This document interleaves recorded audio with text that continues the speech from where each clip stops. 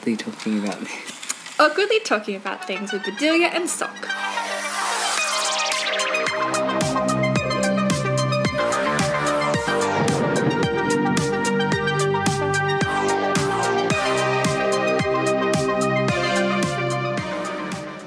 Hello. Hi. Name is Sock. Another name that I've been mistaken for in my life. A good name? A solid Have you name? ever been mistaken for Bedelia? My mother's called me Bedelia. Does that On count? purpose? No. Yeah, she knew what my name was in real life. Lucky. I know. Can you imagine? Oh, wow. Wish I was called a noun though. Like what? Like Sock. Oh, right, yeah. It's pretty cool being called Sock. Yeah, it's nice. Yeah, plus I like socks. Yeah, I like them. Right. Yeah. They're pretty good. So, we're talking about the fear of failure. Mm-hmm. I guess in order to discuss failure, we should maybe first discuss success. Which we assume is the other side of failure. You would assume that, wouldn't you? I am. I'm assuming it. Yeah. So... We're all assuming that the opposite of failure is success. Yeah. Or that success is something that stems from... Wait, no, failure is something that stems from success. Right. Yeah. Okay, so let me just define success if I can. Mm-hmm. So, success is the ratio between what we have and what we want. Hoppeck, 1937. 1937. That's a long time ago. It is, and it was also for school children.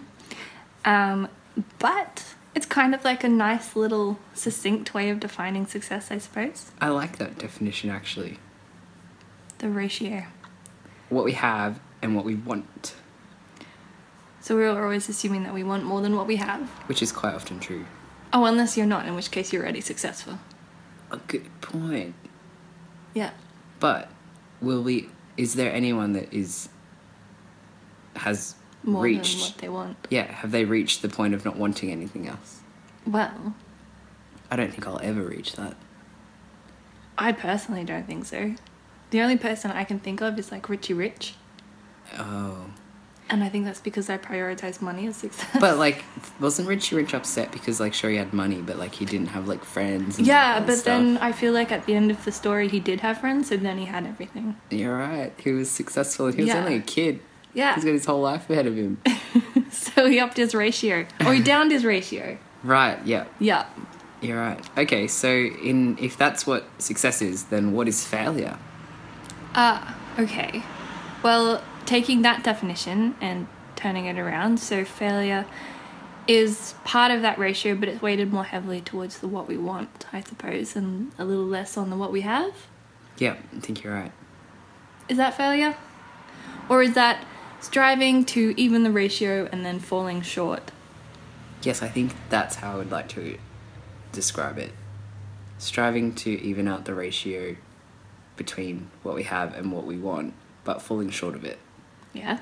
Yeah. So there's intention in there. There's definitely intention, because can you really fail if you haven't even tried to succeed? I So mean... there has to be some kind of intention. So I guess it depends on what you define as failure. Yes. So, okay, I was reading somebody Yeah? who was talking about different types of failure. Ooh, let's talk about that. Yes. And I don't know... Okay. So there were 3 different types of failure that were listed. Yes. 2 of them were lapses and omissions. So both of those were kind of like people's... Sorry, go on. Sorry to interrupt. Kind of like unintentional failure. Or Lapses or omissions. Okay, yep, I can think Yeah. of that as unintentional. Okay. And then the third one was resistances. So that like was... purposeful, Yeah, like a deliberate abandonment of... your intention. Yeah. Okay. Or of social norms, which I suppose we'll get into. Ooh, yeah, you're bringing in something new there, aren't Oh, you? no. Interesting. Okay, so tell me more about these types of failures. Okay, well, maybe I will just talk a little bit about where I found them. Okay. Okay, so I was reading this person called White. Yes. and they were talking about personal failure in relation to power, and how power can be seen as a like a controlling social system that kind of like is an overarching force within our society. And, yeah. Okay, so I'm following. all right. Keep going. All right. This is just from this one person who was quite interesting, but I feel like there's some other stuff on it that I haven't read yet. That's okay. You don't have to put a disclaimer. It's fine. I like to. Okay. Okay, good. Sorry. So, the idea was basically that it was like a modern version of power. So there's a traditional and a modern version of power, and the modern is kind of like a Foucauldian version. But it's like people are kind of judging each other, and like it's a normalizing judgment. And so we're looking to our peers and we're judging ourselves by our peers. So you're judging your peers' success and then judging it against your own and being like, Yeah. it's not good enough, or I'm better than them. Exactly. Right, so this kind of brings me into something else, which is how do we develop our thoughts on success and like what we want? Because if we think of success as basically what we want, and if we've achieved that, that's success. How do we develop our thoughts on that? And I think you were beginning to touch on something there, which was probably your peers and like social pressure. Yeah. That's Okay. one of the ways of developing it. How else? So we're looking at whether or not mainstream society is the overarching influence on us, or whether it's our own personal smaller circles. Yeah, okay. So mainstream society, like, would... Okay, let's do a quick experiment here. Mainstream society's definition of success. Oh. In relation to living your life, I guess, because there's... So there's like there's millions of financial different- success, Yeah. being like steady income, like quite large, and like assets. Yeah. Assets are big. Yeah. And There's like family stable relationship. success. Yeah, so like Yeah. Oh, being yes. with one person. Procreation. Continuing the family line. Yeah. What Yeah. else? There's career success. Yeah. That's tied to financial. Is that success. self-satisfaction? Oh, maybe. So is there, okay, based on that, is there like kind of like an intrinsic self idea of success versus like a really tangible outwards version of success? I guess so. We're thinking right now of success as like big things, because we can't forget that success can be broken into basically the most tiny possible box ever. Mm-hmm. Like, for example, right now I could, say I would like to do one push-up, and I could do one push-up, and that would be success. That's true. But that's not success in the terms of, what is a successful life? When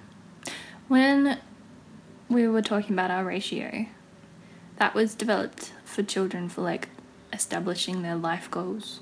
Right, okay, so for a minute here we're talking about quite large frame success. Yeah, but the stages in achieving that success would be very... Can I ask you a question? If I say, like, quite candidly, when you think of the word success, what do you think of? People in suits. Wow, people in suits. So I guess that's almost a financial success for you. Yeah, Like, you like instantly think of financial success. like a good career that... Yes. A career, right. I suppose I'm So assuming for I'm a you- white-collar career person. How privileged of us. I know. What's yours? What do you think of? I also think of career success. I imagined me... I almost imagined me standing in front of that mirror in Harry Potter and, like, seeing your future, you know that? The Mirror of Erethdale? Yeah, and I thought, I've successfully published a couple of books, and, like, I have a really good lifestyle. Oh. And I have enough money to do whatever I want. Oh, you're really thinking in relation to yourself now. Yeah. See, I was just picturing the image of success in my mind. Oh, Like, right. So, like, that's just you're like thinking more like if I business said people to you... just, like, scurrying about. So if I'd gone to, like, one of those stock photo websites and Yeah. typed in success. Yeah, That's that was what was you in thought my of. mind. All right, I thought of it. It was in like a relation little to like myself. overly exposed, like in this really big glass building that's quite open. Yep. Yeah. Lots of natural light. Yeah. Okay. Okay. So you're very personal in your I did idea of think success. it's very personal. Right. That That's was okay. An awkward accident. Oh, sorry. That's okay. Oh, yeah. Anyway, back to our topic, which I think I've kind of lost what we're up to. Yeah, our trail of... Oh, how do we develop our thoughts on what we want? So, mainstream. Right. There's the mainstream influence, which I guess is all the things that we just spoke about. Yeah. But also there's our close circle influence, which is, you know, the people that we keep around us, our family and friends. Can you think of... Well, actually, I can give you an example. I'll give you an example of close circle pressure to be successful, and you try and think of one of the mainstream one, okay? Oh, mainstream one. Yep, I've got a good one for you, actually. I might whisper it in your ear. Okay, all right. But first I'll talk about the close circle one. So I can think of two examples where I felt pressure to be successful based on judging those around me. And that was just actually this past weekend I went to Sydney and I visited my friends in Sydney, and those friends of mine are like wildly successful, and I'm not, although this is what I think, I'm not successful because I judge myself against them. That you're So, normalizing. Yeah, they're my normalizing friends. Like, every time I think of them and what they're all doing and I hear about it, I'm like, oh, I need to like start my career, and like I need to get, you know, more successful. Another example, I was in a past relationship with a girl that was from a family of very successful people. Her father was like a successful like project manager in engineering, and her brother was like a really successful musician and worked in the music industry. And her sister is a doctor, and she was like heavily involved in mining. She's a consultant, everything. And I was just like, when I first met this girl, I worked at a backpackers hostel. Oh. And like, I remember meeting her sister for the first time, and I was like, she's like, so what do you do? And I'm like, I work in a backpackers hostel. And her like immediate response was, why? Oh. And I was like, whoa, this is a very successful family, and if I want to be in with them, I have to be more successful. Oh, no. So that was another Did you ever example. reach that success? Absolutely not. Oh. So yeah, that's the example of, I think, close circle relationship, comparing myself to them and wanting or feeling not as successful as them, and feeling... I like how within that you've only defined success as career. I guess so. Actually, that's a very good point. Maybe you were a better person, or like more fulfilled in your... Maybe I was successful in other ways. Yeah. Actually, that's such a good point, because we are heavily focusing on success as just being career success. Yeah. Yeah, okay. Probably because that's mostly our own definition of Yeah, success. you're right. We can't get out of it. We can't get it out of our head. Yeah. Wow. Okay. Because, like, if I laid down my life and wrote down every single thing that I've done and that I've, I guess, accomplished, that's a very successful word. Accomplished. Forgetting that word for a second. If I just laid down my life and I wrote down everything that I've done, one, a lot of people would call me successful, I think. Would they? Yes. Okay. And I think that I don't check my privilege enough. And a lot of people that aren't as privileged as me would think I was very successful. Like in terms of education and stuff? Education, international travel, everything. Oh, yeah. Okay. You know. So, yes, I have to remember to check my privilege and remember that I have been very successful and I should be very thankful for that. But I also still can't escape this feeling of wanting to judge myself against my peers that I guess am jealous of in a way. Yep. That makes sense. Yeah. Anyway, breaking away from that, I asked you before to think of a like mainstream example of success. Yep. I didn't whisper in your ear, but what I was going to whisper in your ear is procreation, because I know you have like a very different idea of that. Yeah. Okay. So I think that that's definitely one of the mainstream expectations, is just this idea that at some stage within your life you have children. Yep. And I think that that's kind of an interesting thing to think about not doing, and think about alternatives and if there's replacements and why there's things that you feel like you need to do. Yeah.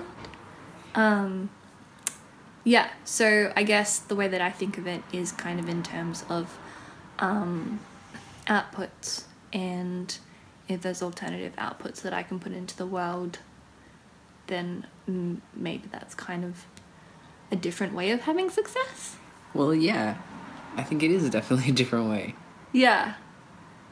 Okay. I don't know whether they're equivalent, like if it's like You mean, searching like, to replace. One thing is like the mainstream thing is like literally putting life into the world. Yeah, right. That's a version of success. Raising a family. Mm. It's a very big version of successive mainstream culture.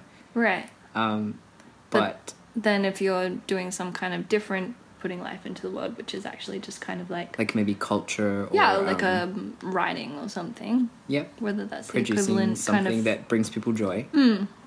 But it's not a life. Yeah, well, I guess they're both kind of like a drive to contribute to society, which is maybe the underlying driver Oh, contributing to society. Maybe that's for... Maybe that's... Like, is that what we're ultimately striving towards in our... collective... successes. Positively contributing to society. Yeah. Oh, that sounds so disgusting. It really does. It's kind of insipid. Ugh. I don't like the way it feels. Also, it's probably not always true, because I'm sure some people are just inherently selfish. Oh, all of us are. Yeah. Every single person. Although I guess if It's they're human like nature. doing work, they're probably doing stuff to contribute. Even if they, well... Even if they're doing it for themselves. The I was about to production say, of the- like, you know, what about organised crime? But then Oh. they're still pumping money into the economy. That's true. Damn. Okay, let's just move on. Okay. Moving on to this other part that's tying back to our main thing that we haven't really been talking about much because we've just been defining success. But the fear of failure. Can I just give an example of a time where I think the fear of failure has actually affected me, and then maybe you can think of an example where it may have affected you? Yeah. So, I think, well, okay, I'll say it. I think that the fear of failure is, like, very linked to our generation, which I think you could call Generation Y. Mm-hmm. I think you definitely can. I think it's linked because it's something that a lot of people in our generation feel, and I'm not sure why. Maybe it's the pressures of mainstream society. Maybe it's because we have a lot of expectations on ourselves. But anyway, it's very linked to us. And I can think of an exact example where the fear of failure stopped me from doing something. Okay. And it was a job interview. Right. And it was a job interview, so my background is linguistics. And it was a job interview for being an English language teacher at like a TAFE level in Australia. And previous to this time, I'd only ever taught English in China after I graduated from my degree, which is like the easiest job in the world because you don't need to be qualified to do it in China because they desperately need English teachers, so they'll take anyone that just is a native speaker. And quite often you don't have to do any formal classes, it's just very easy work. So that's fine, but this was going to be teaching people at a TAFE level with like responsibility, like they're paying high tuition fees to come to you and they expect you to be able to teach them English. And so, you know, I'm qualified, I have a degree in linguistics and like I've taught English before, so I get an interview and I go psych myself up and like I went to the TAFE and like everything, but then I started thinking like, oh, I'm not qualified enough to teach these people English. I can't like take on that responsibility. That's massive. Like I can't do that. I'll let them down. I won't be good enough. Like it'll be terribly embarrassing and I won't be able to do it. I didn't even go to the interview. I sat in the car park and then talked myself out of it and drove away. Didn't even go inside. Oh no. Because it was a fear of failure. Ah. It stopped me. That sucks. It does, doesn't it? Yeah. Is that... That's like an intrinsic self-doubt, right? Yes. Like, that is like the ultimate form of self-doubt. Oh, Like, I talked myself out of it. that's horrible. And there's been heaps of jobs that I haven't even applied for at all because I've thought, no chance. I think that's a big thing, isn't it? Especially that's kind of a gendered thing in terms of not believing that that you're qualified enough for a position. Possibly. And like a self-confidence thing. Because I think that that's the thing with women, is they're less likely to apply for a job if they're not entirely meeting all of the requirements for it, whereas a man is more likely to just put their name forward. Really? Anyway, yeah. Right? I think that's common knowledge now, Wow. possibly. Yeah, I think it is. You're right. Yeah. Yeah, but that's kind of like that self-doubt. That's kind of, I suppose that one's socialized. What about you? Can you think of any examples? Yeah, I mean, I psyched myself out of, I like how you were so instant. I was like, can you think? And you're like, oh yeah. yeah, I had one in my Instantly. mind. I had one in my mind. And then I forgot how to vocalize it. I psyched myself out of an audition at the Con because I was going to audition. Con, as in that, the Conservatorium of Music, right. which is like one of the better music schools here. Yeah. And I was applying, and I got the audition, and then I just didn't do it. Didn't go. Like, so I you went didn't to a attend. weekend away instead with my friends because I was like, there's no way that I will possibly get So, in. like, you just written yourself off, even though you got the audition. Yeah. Yeah, I think Basically. that's definitely if you're a failure shining through there. Yeah. Moving along. Okay. I just wanted to bring those points in because I realised we hadn't really spoken much about failure. We were just getting caught up in success. But, yeah, failure. Those are two classic examples of personal reflections on the fear of failure and, like, it actually stopping us from even just trying. Yeah. And I suppose that links in with one of the things that we've been talking about. Yeah, I guess even on the flip side, if you want to think of it as a flip side, is the imposter syndrome. Yeah. Is when you are successful, so like you have been successful, but you're unable to take credit for it because you can't believe yourself that you've been successful. You just kind of believe it's a fluke and you have this kind of chronic self-doubt. Yeah. Yeah. And that's definitely one of the things that comes up a lot in postgraduate research. And not exclusively that, but it's one of those things that whenever you have like an intro session, they'll talk about imposter syndrome. Oh, right, really? Yeah. Right, I didn't know about it. So it's kind of interesting, but it seems to be highly prevalent in that industry. Yeah, but I think it can extend to literally almost everything. Yeah. Imposter syndrome. So what is it exactly? Let's define it. Okay, so we have a definition, which is imposter syndrome is a collection of feelings of inadequacy that persist even in the face of information that indicates that the opposite is true. So it's experienced internally as chronic self-doubt and feelings of intellectual fraudulence.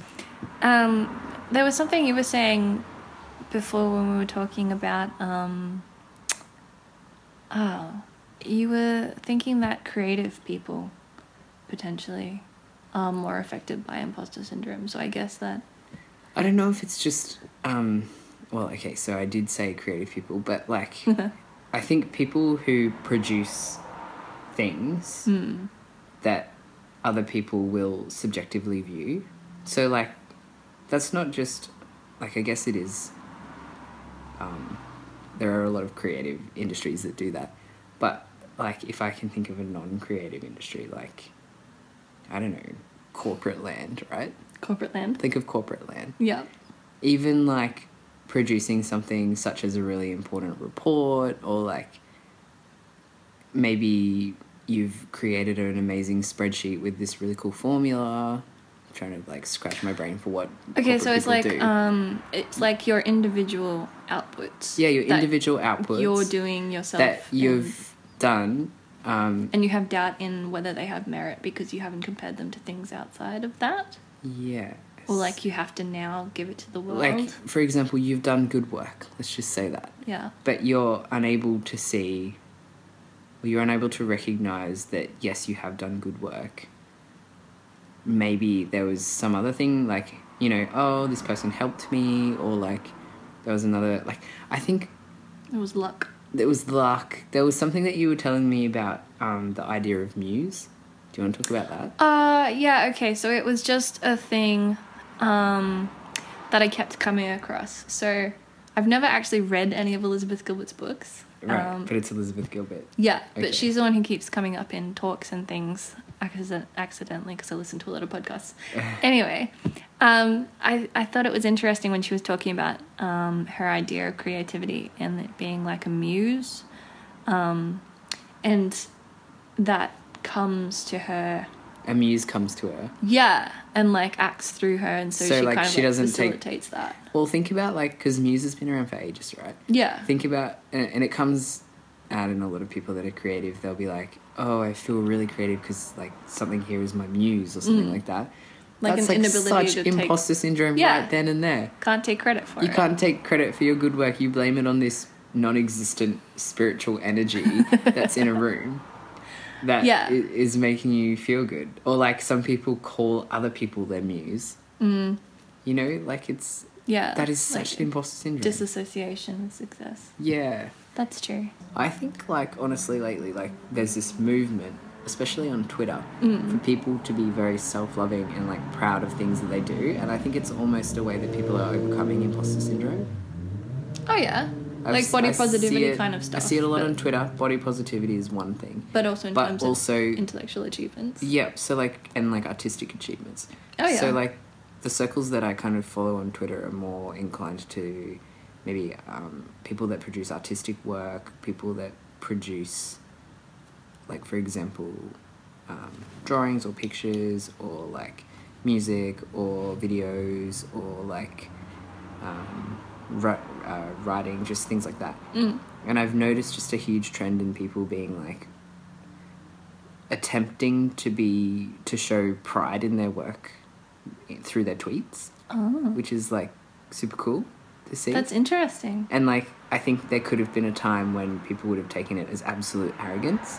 Yeah. But it's not taken like that anymore because Is that a generational thing? I think it is, because we're all so used to this imposter syndrome that maybe it's just refreshing to see people being proud of their work. And, like, maybe because we know what imposter syndrome is and it affects us, we're like, yeah, you be proud of your work because you achieved it.